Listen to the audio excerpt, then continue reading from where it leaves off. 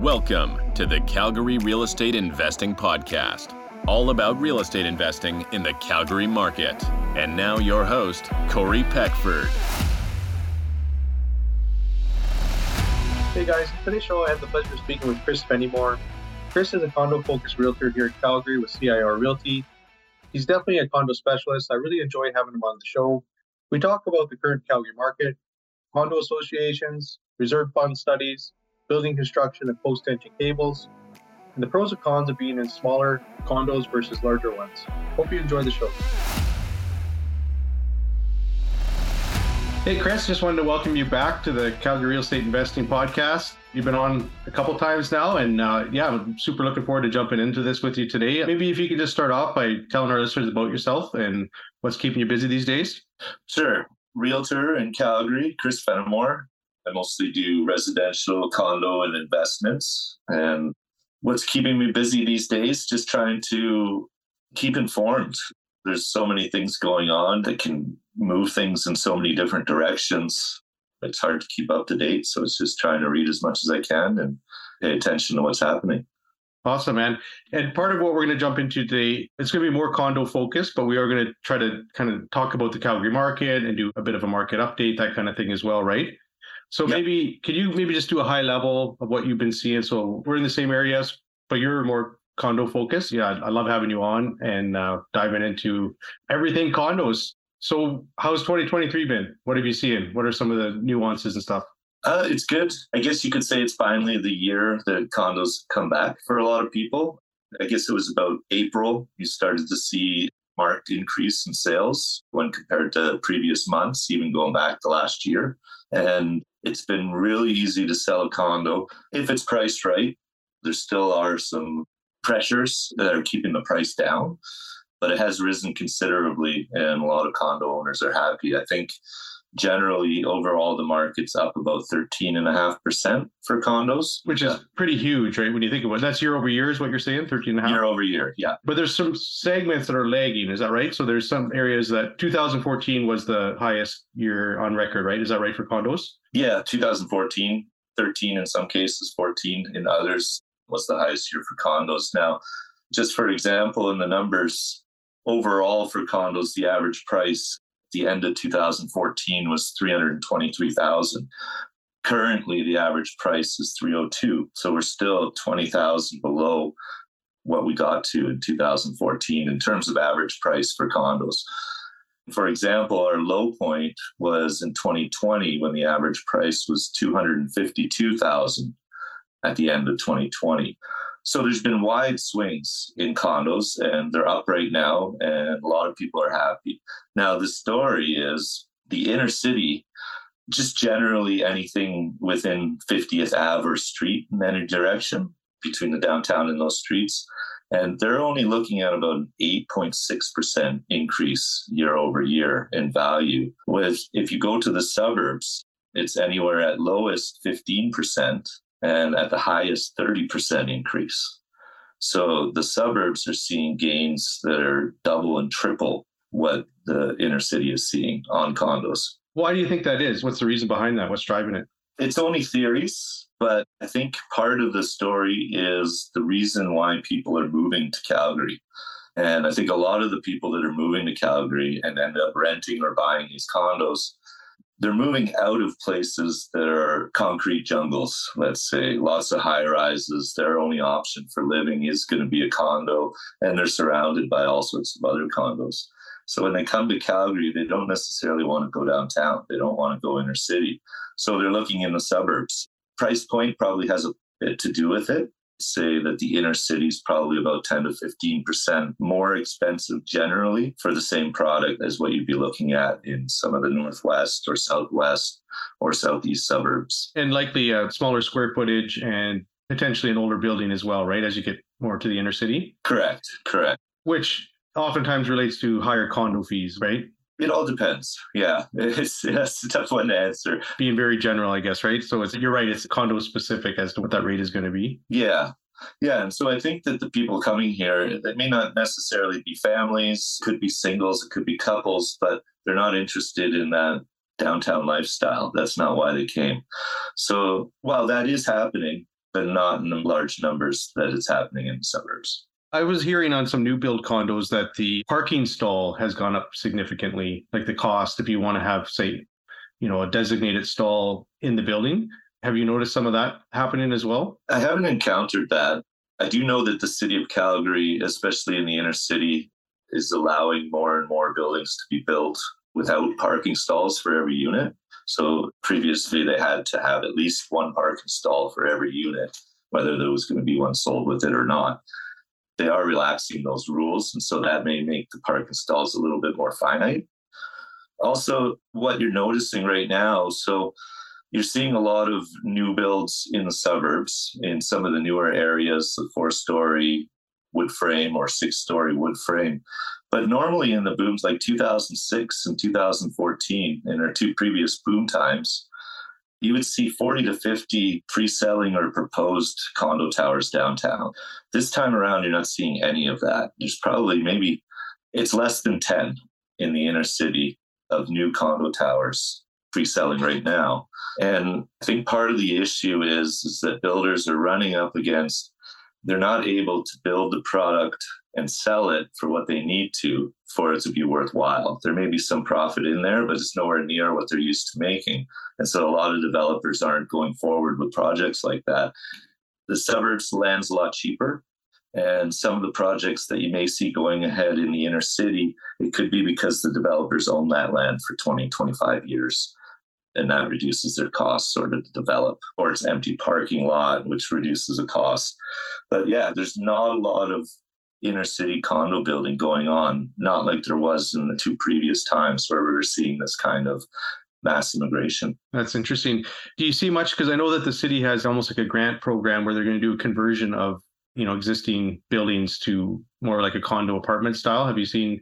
And obviously, there's a huge delay in getting that product to market. But have you seen any of those coming out, or nobody? So the city converting office buildings to rental? You bet. Yeah. Yeah. So I can't remember what the number is exactly. My old neighbor worked for the cities in city planning, and I believe there are between 10 and 15 buildings have been approved to be turned into rentals, office towers. So I think they've done about 4 or 5. Most of these buildings are in the northwest part of downtown. So Eau Claire area, surrounding Eau Claire, some of the older, smaller office buildings. But they are all throughout the inner city. And I believe there's about 10 to 15 that are approved already in process or waiting to get going. So that'll help a lot with the downtown in terms of keeping businesses open, more population downtown, more people living downtown, more people walking around on the streets, helps businesses stay open. Yeah, that makes sense. And you mentioned Eau Claire, so it needed some redevelopment, and there's been some recent announcements, that kind of thing. Do you see that area, like gentrification, kind of over the next, 3 to 5 years? Do you see that maybe a bit of an opportunity there? Probably in the next 3 to 5 years, because I think a lot of the development is large, long projects. Like one of them is under the mall. I think they've already started blocking off areas where they're going to start digging to put the C-train station underground there. So I'm not a city developer, but probably in my experience, like 5, 6 years out. And none of the gains that could provide when they do redevelop Eau Claire Market, they won't happen until it's done. So there could be opportunities to get into some of the stuff there a little bit cheaper than it might be once everything's complete. I do believe that Eau Claire is going to be a very nice area. The Princeton's down there, the Concord buildings down there, those red brick towers that were built in 81, as they get renovated and as the area improves, you'll probably see price improvements in those. It's just large luxury suites. And that's what it's always going to be there. Even though they may fill it in with some other buildings with some normal size units, I think that because of the population of wealthy people in those buildings, I think the way Eau Claire is going to develop is kind of to be sort of a luxury area. You'll have shops and services. Now, this is all prediction. I don't know for sure, but that's what I would expect in that area. Do you think there maybe for the right investor or the right person, there might be a bit of an opportunity in the larger luxury condo market in Calgary right now? Like if you were to compare, say, what you could get in Calgary to Toronto or Vancouver, it's probably still very affordable here, wouldn't you say? Yeah, it would be a long-term prospect because I believe in downtowns, and I believe that Calgary is interested in growing its downtown and having more people live there. But this is a long-term strategy. And so once the downtown is established with some neighborhoods, much like Vancouver, Toronto, places where people live, then you're going to need these large condos big enough for families. So then those condos will be few and far between, especially at first until the demand shows up. And so I can't remember what it's called now, but the big red brick building in Eau Claire meets that. Also the Westmount Tower, which you can get really, really cheap. I've seen condos in there for less than $250 and they're like 1,600 square feet. They've got a large condo fee and there's really nothing around there right now. But as the downtown develops, buildings like that will be offering something that will be difficult to find in the new buildings that get built. Yeah, that makes sense. Do you see other opportunities? The other thing I'd like to kind of talk about is like days on market, multiple offers. If someone reaches out to you and they're looking to maybe buy a condo in Calgary, like what kind of advice would you give them? So investing in condos in Calgary, I just had a coffee with a friend this morning and we were talking about this. And it's hard to invest in condos in Calgary because it's a long-term game. It might be a short-term game, but often it's a long-term game. You get the condo and you make sure that it's covering itself with the rent, but you're really not going to be very cash positive in most of Calgary's markets, given what rents are versus what you have to pay for the condo. You could be a little bit cash positive, which is great. But then our market changes so drastically so often. And so there's going to be periods in that ownership where it may be costing you per month to keep the property. But then at some point in the future, what happens or what has happened in the past, we see a big increase in a short period of time, and either in rents or in property value or both. And then that's the opportunity for the investor that invested at a good price, not expecting a huge return until some future time. Calgary's never been a real cash positive place for rentals. Sometimes you get lucky. Anybody who bought anything before 2005 is probably doing great, but it's not the same as other markets and the difference between rent versus own. I guess it makes sense, especially when you cost to borrow the money and also condo fees.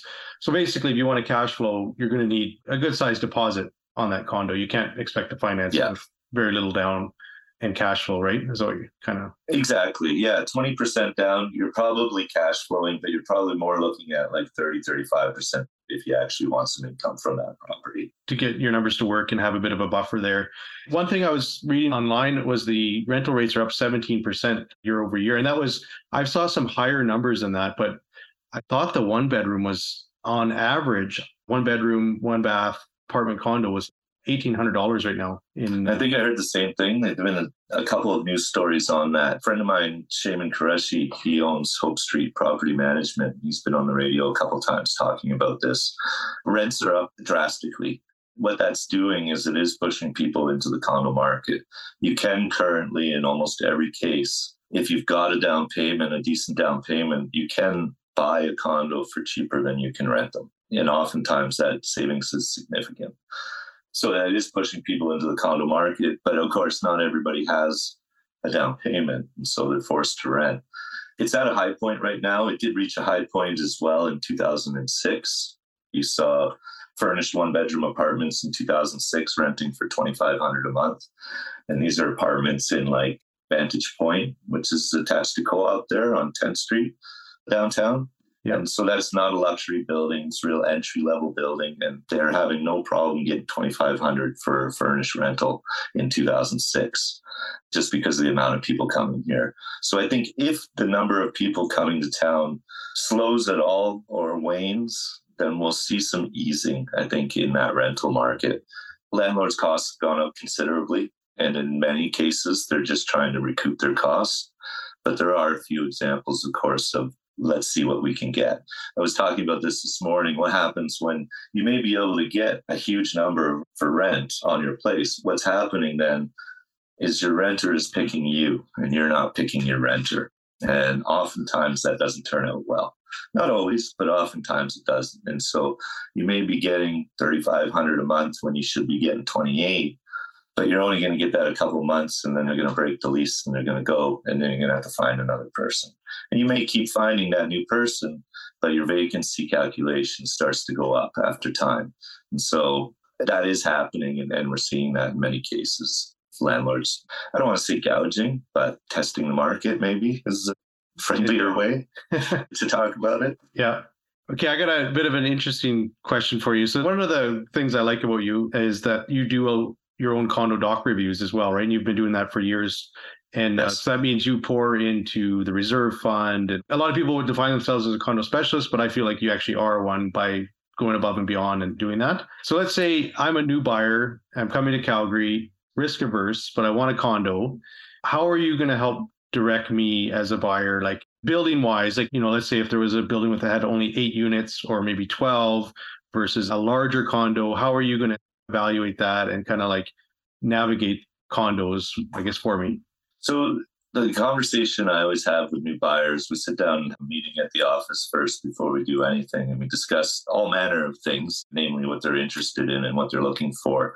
And we just have a fulsome discussion about that. I mean, I have some experience with some of the different buildings, but it's really hard to evaluate a building because things can change overnight.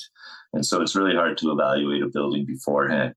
Of course, being in the industry, you hear of rumors and things that may affect the building that are going on just through the grapevine sort of thing. So that knowledge is always there.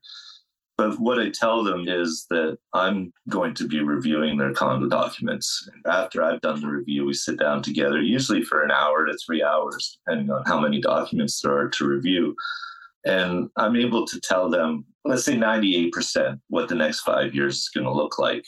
And then at that time, they can decide. But it's the confidence in going through the review. So I've had clients that in the review, we've discovered things that may affect their decision. But knowing about them ahead of time is valuable. I've had people that buy condos knowing that a special assessment is probably upcoming in the next 2 years. But we can calculate based on the documents in almost every case approximately how much that special assessment is going to be, how much it's going to be to my client, and probably when it might have to happen. And so we can't sort of predict an emergency situation, lightning striking a power box. We can't predict something like that. But in terms of the running and operation of the condo, we can give a clear picture, or I can give a clear picture after reviewing the docs of what to expect over the next 5 years.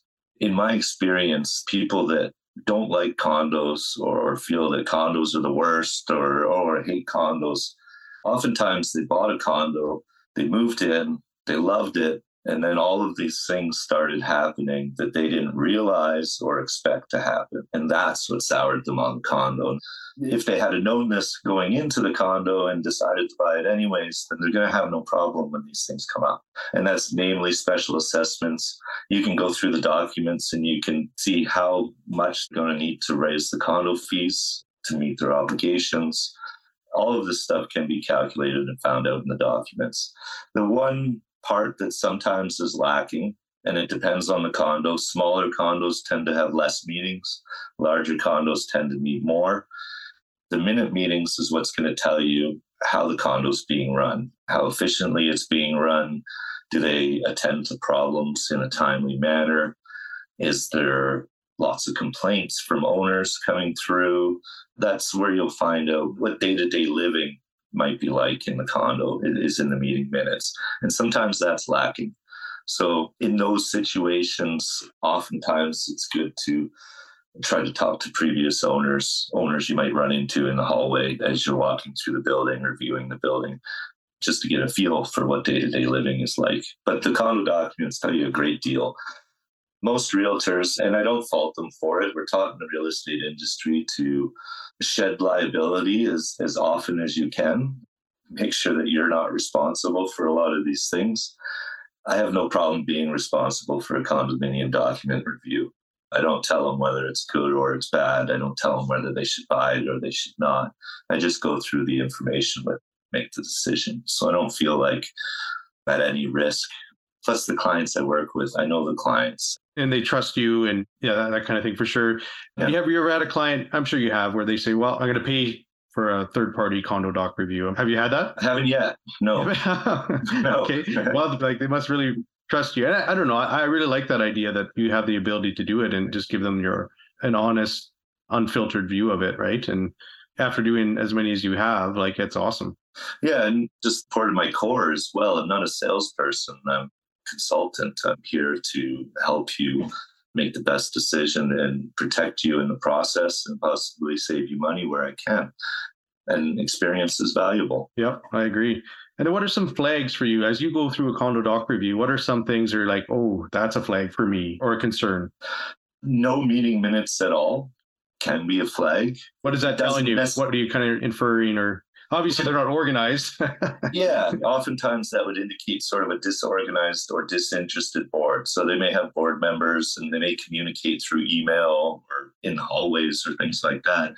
Without meeting and having meeting minutes, it's unorganized. There's lots of things that are going on in a condo and you need to have discussions and back and forth about should be done.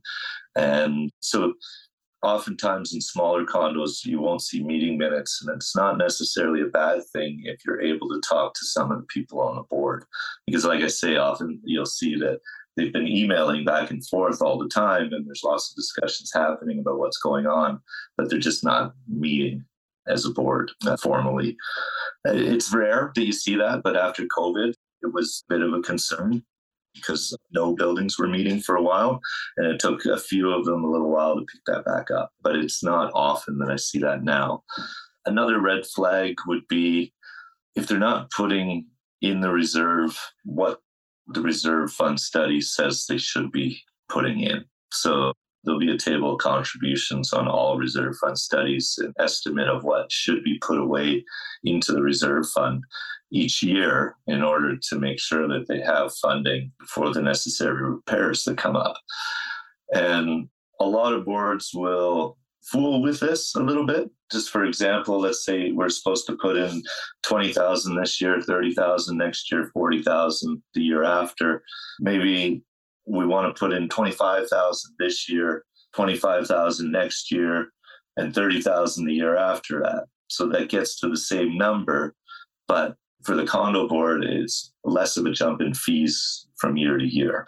And so maybe they'll do it that way. So they know their numbers to work with. But then some boards, they don't want to raise fees, the repairs or things that are expected are years away, and they feel like they can make that up later. And so it just becomes the longer and longer you wait to make up some of those differences, the harder and harder it becomes. And that usually ends up in a special assessment. So a board that's consistently putting a bit less than the reserve fund recommends, in my experience, they special assess every 5 to 10 years, and it's usually a couple thousand per unit. And sometimes that ends up being the way they operate. I see. And they're just making up the difference and shorting through that time. Yeah, in a one-time sort of deal. Because in reality, they generally mismanaged. Yeah. They're fearful to put the fees too high because that does affect value. And I can understand the consideration on that and trying to keep fees low, because part of the board's responsibility is to protect the value for the residents, and fees that are high do impact what people are willing to pay for the condo. But well managed, well taken care of, real tight built condo has value as well. Yeah. How would you evaluate your condo fees? You know, like anybody searching can look and like, oh, this one's $350, this one's $500, this one's $750. How would you, for your clients, kind of look at those and see, you know, are they taking the right amount and are they actually being efficient with that money? It seems, at least lately, that older condos generally have higher condo fees. Newer condos generally have lower condo fees. If you're looking at comparable condos, so the year built is similar, the size is similar, the floor location is similar, and one has a lot higher fees than the other, then that's something that probably should be investigated. There should be a reason why, and they should be able to find out. Like I said, in some cases, it's a bit of mismanagement at the beginning. In some cases, developers really lowball what the budget's going to be when they're building new condos. So the first couple of years when the board's formed, they realize that the budget's way low and they have to make it up. And so it's really hard to say to your residents, we've got to raise condo fees 20%. And so often they maybe do a half measure. We'll only raise them 10% or 15%. But then over time, that puts you in a deficit. So when the expenses do start coming up again, they either raise the condo fees to the level that they had to, and now they're a lot higher than they needed to be, because had they been slowly raising them all through the time, then they would have had more in savings. They would have had more options when repairs came up. In regards to condo fees, I have a theory around the next 20 years and condo ownership. And the last 20 years, we went through a low interest rate environment. So condos are savers. And I think I've said this before, but a lot of large condos are carrying bank accounts. The reserve funds in these condos are often $500, $1 million, $2 million. For the last 20 years, they've been only able to get like 0.9, 0.8, 1.1% on these savings. And so that's really impacted what they have in the reserve fund and what they have to go to the owners to get to keep the reserve fund funded. Over the next 20 years, if the interest rates stay where I expect them to stay, and it's probably going to be in that 5 to 7%, a much higher interest rate environment, these condo savings are now going to be earning 4, 5, 6, 7%. Seen condo I recently reviewed was getting like 6.8% on their $1 million reserve fund. So you're talking a considerable amount of extra money that's going into these reserve funds just due to the higher interest rates. And so I foresee condos doing much better financially in that respect. And there may even be opportunities for some of the larger condos to reduce their fees. I know some of the larger buildings are holding $2 million in a reserve fund account. And if they're getting 5% on that money versus previously 0.9, that's a huge difference for those owners. Huge. Yeah. I'm glad you brought that up. That is definitely going to have an impact, and a positive one for the condo owners. Yeah. I think so, because 80s and 90s condos existed, but you didn't hear the complaints that you hear today. And a lot of the complaints that you hear today are related to cash calls and budgets and things like that. So I think that was one of the major factors and one of the major differences. Condos in the 80s and 90s enjoyed 20%, 18, 12% interest rates, whereas condos in the 2000s till now, it's been abysmal. Yeah, for sure. Now, with the reserve fund study, there's a requirement. How often? What's the frequency required by law? Every 5 years. It is 5 years. And so that's an interesting point when I review condos nowadays, because not every condo reserve fund has taken into account the new inflation and interest rate environment. So some of the reserve funds that you're reading today that were done 4 and 5 years ago are way off in terms of the inflation and the expected interest rate return on the savings. And so a lot of them nowadays, you got to kind of go in yourself or use reserve funds that are newer, that a couple of buildings that have newer reserve funds that have taken into account the new interest rate environment, and doing some comparisons and calculations that way. So some of the reserve funds, I would say, in some buildings really aren't worth anything. And that's why it's good that they do them every 5 years. And that's legislation from the Alberta government. I've seen some where it seems like it's not up to date, whether it's, I don't know whose hands it's in or who's delayed it, but it's, what do you do in those scenarios? And have you come across that where you're looking, it's like, well, where's the new current reserve fund? It was supposed to be out end of 2022. We're into 23. What do you do in those scenarios? I would say that's definitely a risk. Like I said, I can do some calculations. I can get a reserve fund that's newer from a building that's similar, but it's never going to be the same. And it's only going to be real rough estimates around what it could look like. So that is a risk. Usually what happens with the reserve fund is the board will say, oh, it's 5 years is up. We've got to get the reserve fund done. And they call the engineering company to come out and do the reserve fund study. And then there's a number of edits. So the engineering company does the reserve fund study, and then the board gets the draft copy, and then they may have some edits. Maybe they built the fence themselves last year, so we can take that off of the reserve fund. Maybe The owners are responsible for windows and doors now. And so that comes up. Just little edits like that. Or maybe boiler estimate on the reserve fund study was 10,000. And we've actually just gotten a couple of estimates and it's actually 20,000. So they'll throw those edits back and forth with the engineering company that's doing the study. And so then it ends up taking 6 months, a year for the final draft of the study to come out. So it's not guaranteed, but if you can get in touch with one of the board members, you can usually get your hands on a draft copy of the reserve fund. It won't be the final copy, but at least the numbers will be somewhat updated compared to the last one. What are the repercussions for a condo board that's legislated for 5 years? And like you're saying, they've gone back and forth for a year. Is there some sort of penalty or fine that can happen? As far as I know, no. I'm not aware of actually any kind of repercussions for any infractions from boards or management companies in that respect.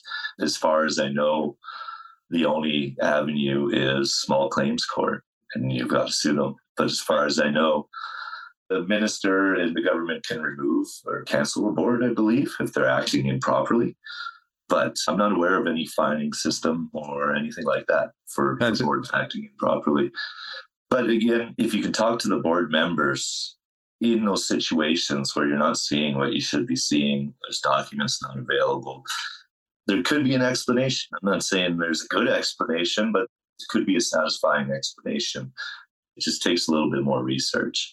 But at the end of the day, those types of condos where you're having trouble getting information that's required, legislated, it'll speak to the running of the condo. Yeah, for sure. And now, if you were looking at an older building for a client, like I don't want to just, think, oh, new product is best. Like, how would you evaluate an older building and just see that, maybe some of the delayed maintenance has been taken care of, that kind of thing? In Calgary, the one issue is the post-tension cables. A lot of our 79 to sort of 88 high rises were all built with post-tension cables, most of them anyways. If you need mortgage insurance, CMHC are putting less than 20% down, they won't insure the mortgage. I'm not sure. There's a third mortgage insurer besides Genworth and CMHC who I believe may insure those mortgages if you have less than 20% down. But I'm not sure what your interest rate's going to be and what that would be better question for a mortgage broker, but it does limit the amount of people that can buy in some of those buildings. So other than that, other than post-tension cables, there are a lot of great buildings in Calgary that have been run really well maintained. It's just a matter of going and seeing it. Exude is one building.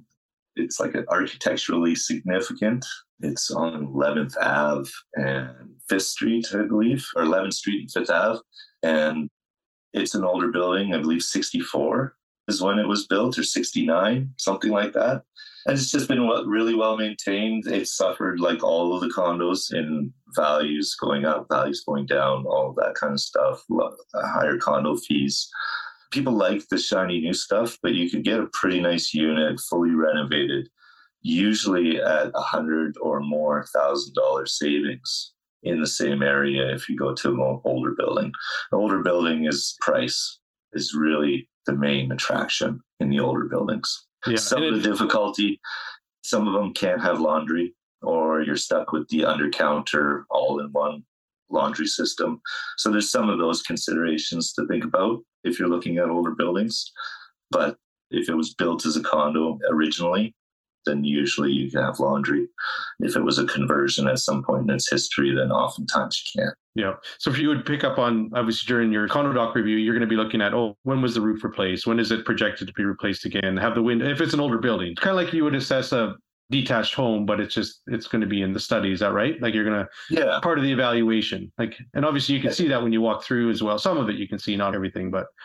And they will have on their audited financials, they always have, like if they've taken any money out of the reserve fund to do work around the building, that'll let you know what they've done around the building and how much they spent. And so if you have a reserve fund that's 3 years old and you're reviewing the building, you can see if they've done some of the work that's in those previous 3 years on that reserve fund. And so what I do is I basically add all these things up. And so let's say the roof hasn't been replaced. It's scheduled to be replaced in 10 years, and it's going to cost this much money. So that's all gets added into what they're putting into the reserve fund, what's proposed to be put into the reserve fund. If they follow the reserve fund study, then the condo fees have to go up this much in this amount of time. All of that can be assessed in the condominium documents. Like on condo fees and saying what they'll be 5 years from now, I'm usually within $10 or $15 in most cases of what they actually end up being. And on special assessments, I'm usually within a couple $100 what they need for the ends up being the special assessment that we predicted. So it really is predictable. Going out past 5 years is somewhat hard to predict. You're dealing with personalities, different boards come in.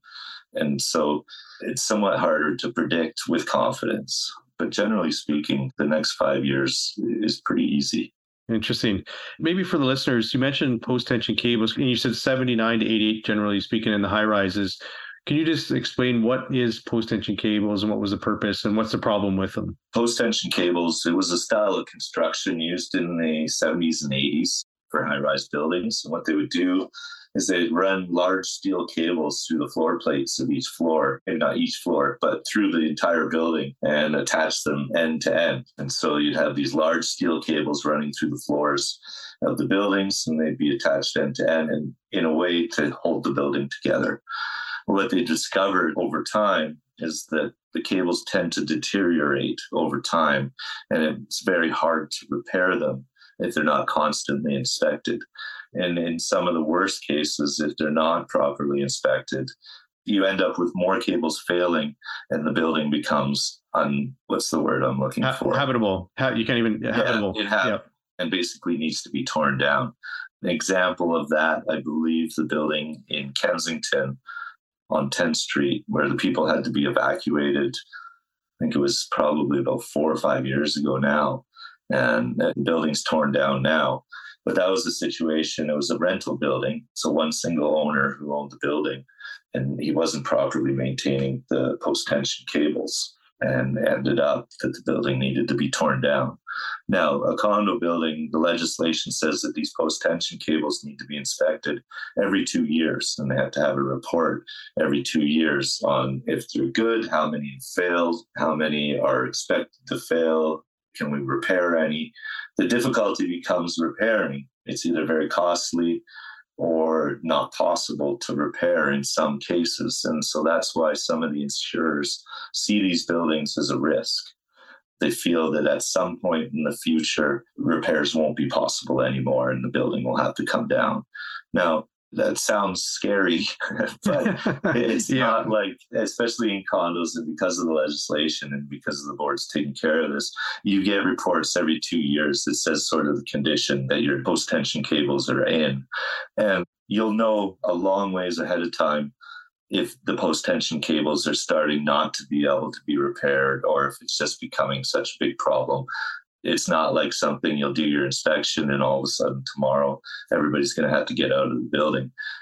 It'll be something that the last 3 inspections are indicating that we're not really keeping ahead of this issue. And so then maybe they may have to consider something else. In your bylaws, and all condos, in your bylaws, it will say what happens if the building is no longer viable, either financially, structurally, all of that kind of thing. Interesting. Probably not fair to put all post-tension cable buildings in the same kind of basket, or right? Like, were some built better? Are there some out there that actually aren't as concerning, or are they all kind of reasonably concerning? It's hard to say. I don't know enough about it to make that assessment. I know that there's post-tension cable buildings, like in New York City, for example, that were built in like the 50s, 60s, and still exist today. And I know of a couple post-tension buildings in Calgary where they're able to maintain their post-tension cables and there's no expected issue. As strands break, they're able to replace. Depends on access, how easily they can get into these cables and make sure they need to replace, that they can. So I think each building would be unique in that respect. I don't run into it often anymore, and mostly because people just don't want to buy them. If there's somebody out there who won't insure it, they just don't want to take the risk. You basically have to pay cash, or you can't be financing it, that kind of thing, right? Yeah, over 20% down, the banks will usually still finance you. Some banks have some lists, but not all banks, and there's B and C lenders. So you can get financing, but you can't do it with less than 20% down for sure. And then how do you define a high rise? So like if we were in, say, a 6-story building, like is there a certain number of stories where it's more likely to have post-tension than not? So we weren't allowed to build over 4 stories in wood until recently in Calgary. So anything over 4 stories would be concrete. I would say probably 6 stories plus. There's a potential if it was built in that sort of 78 to 88 time period, and it's over 6 stories, there's a potential that there could be post-tension cables used in the construction. Okay, that's good information. How do you view a condo? Let's say you're showing client condos and you're like, hey, this is a beautiful building. I like the fees seem good. It's older, but it's only, say, 12 or 14 units versus, hey, the building across the street has 200 units. What are maybe some of the pros and cons to making a decision on one or the other? So yeah, there's definitely pros and cons. I myself live in a condo that's 14 units. It's a small, sort of unique building in Sunnyside. And some of the pros of living in a building like that is you do get to know your neighbors. It's much more of a community. There's people, the neighbors will be on the lawn having a barbecue and everybody will join. And so everybody kind of knows each other. And as things are happening in the building, there's much more conversation sort of day to day. You're just generally more informed with what's going, or can be, with what's going on in the building in the smaller condos, because you're running into these people in the hallways and you're talking, and maybe your next door neighbor is on the board, maybe you're on the board, but the chances that somebody that you're close with or yourself is on the board in a building like that are pretty good. In the larger condos, you don't really get that. Information is provided through the portal or the website or through notes left on the doors and stuff like that. You're not really privy to the month-to-month meetings unless you're ordering copies of that. And so you don't really get as much of a community feel from the larger building. But in the smaller buildings, you're much more exposed to risk. The great example is insurance costs and how much they rose and how quickly they rose. It was much harder for smaller buildings to pay for it. We had to raise our fees considerably, 25 to 35% range over the last couple of years because of partly utility costs, but I'd say mostly the rise in insurance rates. Whereas a larger building, you're spreading a lot of these things over many people. And so then it tends to reduce the costs of emergencies in larger buildings versus smaller buildings because of the amount of people that you can spread this over. Another aspect too is a smaller building may take up the same size land as a 24-story high rise. As a 24-story high rise, so you've got the same size roof.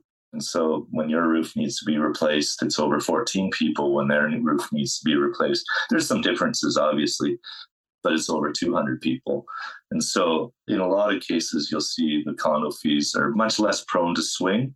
And if they do swing, that swing is much less pronounced in the larger buildings.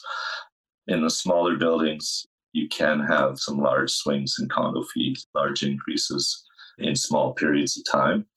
But the other aspect with smaller condos is, for example, in our reserve fund, it said we need a new fence around each side of the building. And it was going to cost around, I think, $15,000 to $18,000 for the fence.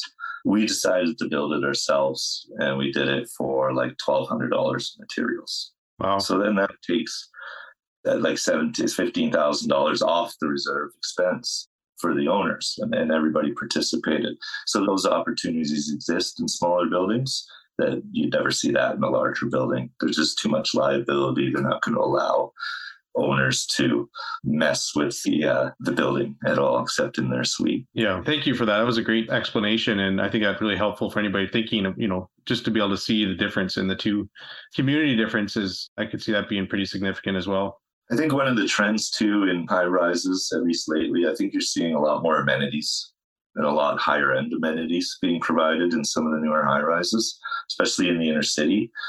So you're not going to get that usually in a smaller building. Yeah, that makes sense.